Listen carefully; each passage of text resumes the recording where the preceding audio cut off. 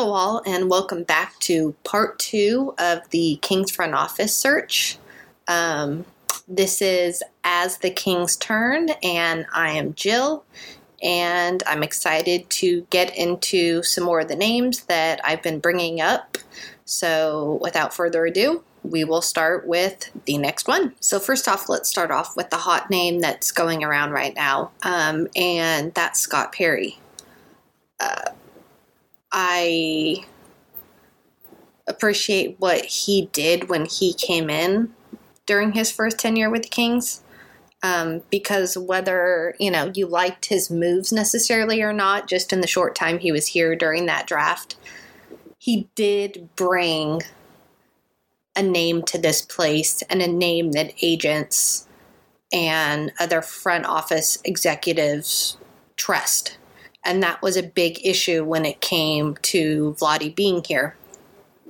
And so in that sense, we actually, for the first time in years, got people who were willing to work out with us in the pre-draft workout process, were willing to take phone calls, which hadn't happened before.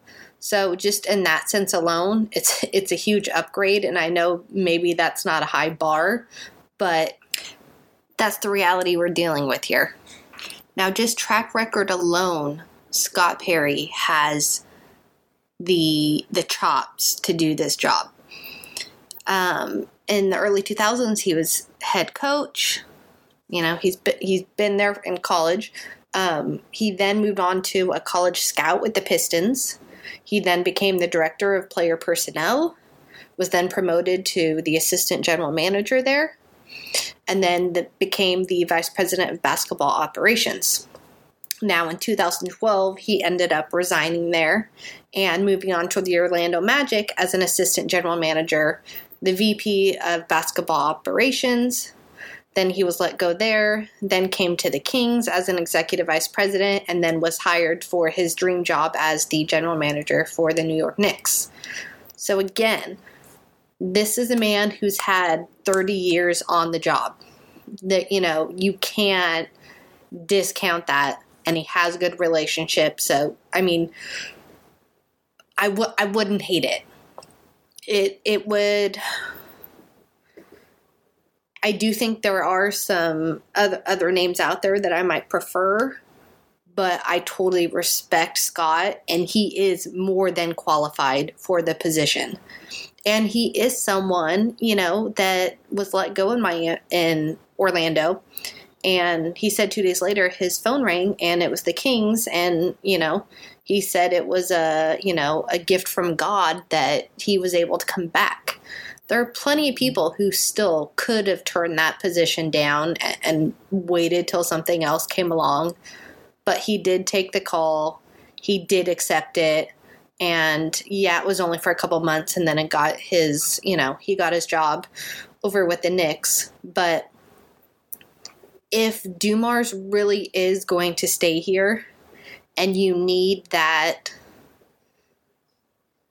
front office structure that you can trust, and the people underneath you are not necessarily trying to supersede you,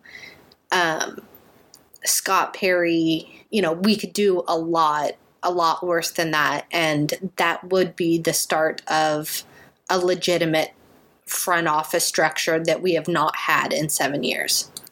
Next up, we're going to go with Mark Hughes, who is currently the assistant general manager with the Clippers.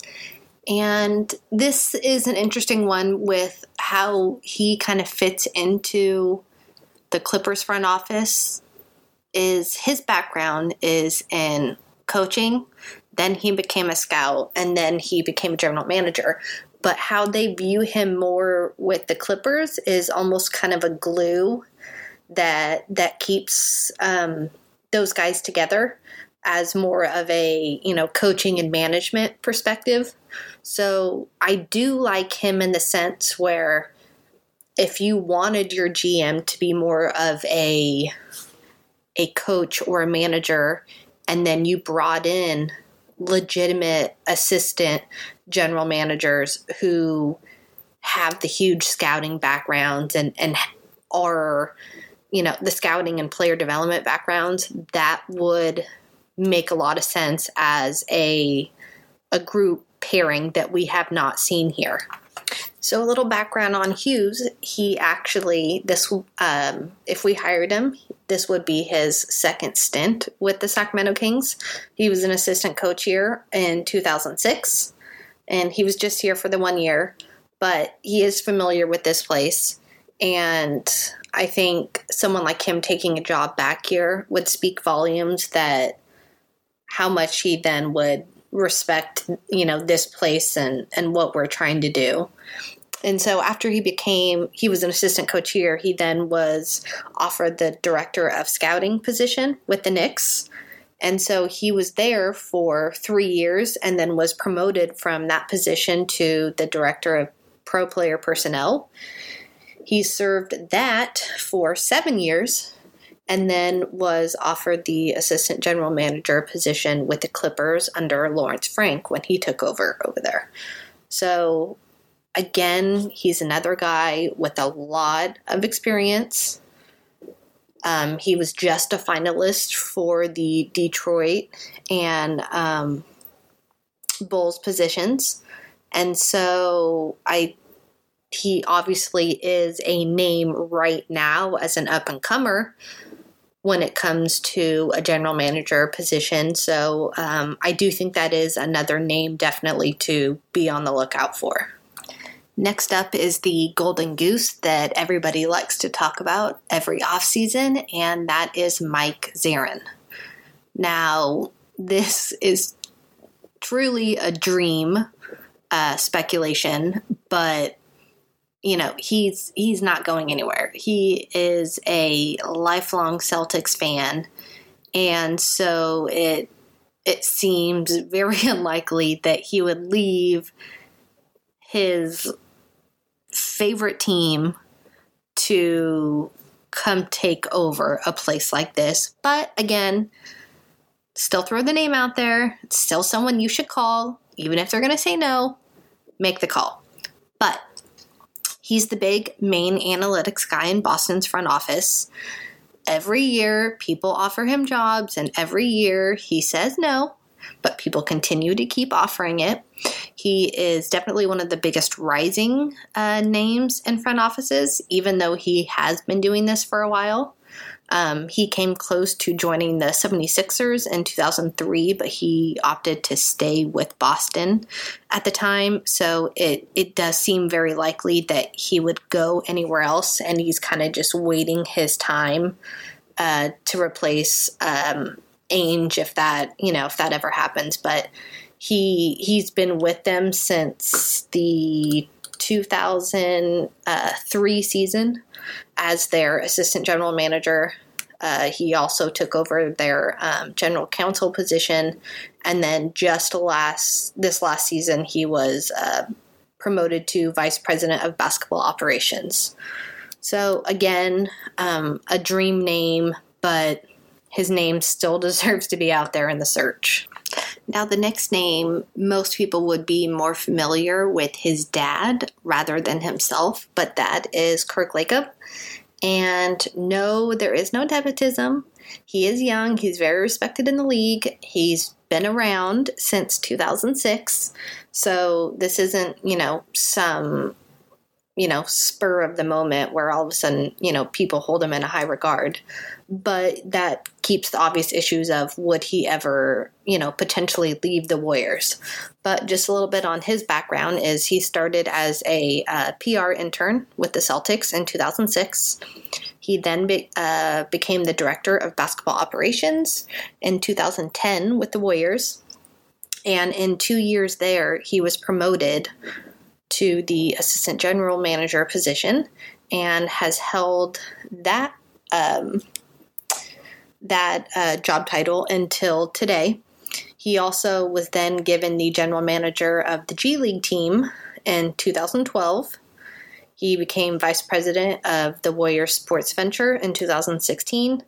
And now he's the executive vice president of basketball operations. He was just promoted to that this last year. So he is another one where started with the Celtics, came to the Warriors, but has a lot of front office experience. And he's kind of one where he's stuck since his dad obviously owns the Warriors. It's hard to see him ever leaving, but I would assume that if Bob Myers was to ever move, he would be the first name going up. And would Bob Myers ever leave? I don't know. That would be an interesting conversation in itself if you could ever pry him away from there. But I would assume as long as Curry and Thompson and Draymond are still there, that group stays the same. Okay, last but not least of this part 2 is Andy Birdsong. He is the current assistant GM of the Brooklyn Nets, and formerly he has been with the Hawks and with the Spurs. So he is another young, well-respected front office executive who has worked himself up from an intern to where he is now. So he actually started as an intern with the Spurs in 2011. And then after that year, he got hired as a scout by the Atlanta Hawks in 2012. Now, from 2012 to 2015, he served that role along with the basketball operations manager. So at the end of 2015, he was hired back to the Spurs as their director of basketball operations and then was promoted to the position of director of pro player personnel. Now, he held that job while also being the general manager for the Austin Spurs from 2017 to 2019. And then from there, he then went to be an assistant general manager with the Brooklyn Nets. So Sean Marks made sure to bring him over there when he got the Nets position to build around that group, and it was another trusted individual, because an interesting piece about Birdsong and Marks is they actually interned together with the Spurs, and they had this dream of building this together, which is another reason why I could see it would be hard for him to leave the Nets with what they're building there. But still, he had that background with Kenny. He had the background with Sean when they worked together. And, he said he had the dreams of that opportunity to do what he's doing. And one of the big reasons he had gone back to San Antonio was he loved that family-oriented nature that they had there. And he wanted to learn from R.C. Buford. So again, that's, if you're going to be learning from minds on how to build a team, you're not going to get much better than an R.C. Buford, product. So, he's another name where he's worked under the best. He has served all of these, day-to-day operations, led, G League teams, handled development with the youth. He helped with the scouting process, free agency, with the draft, building the culture.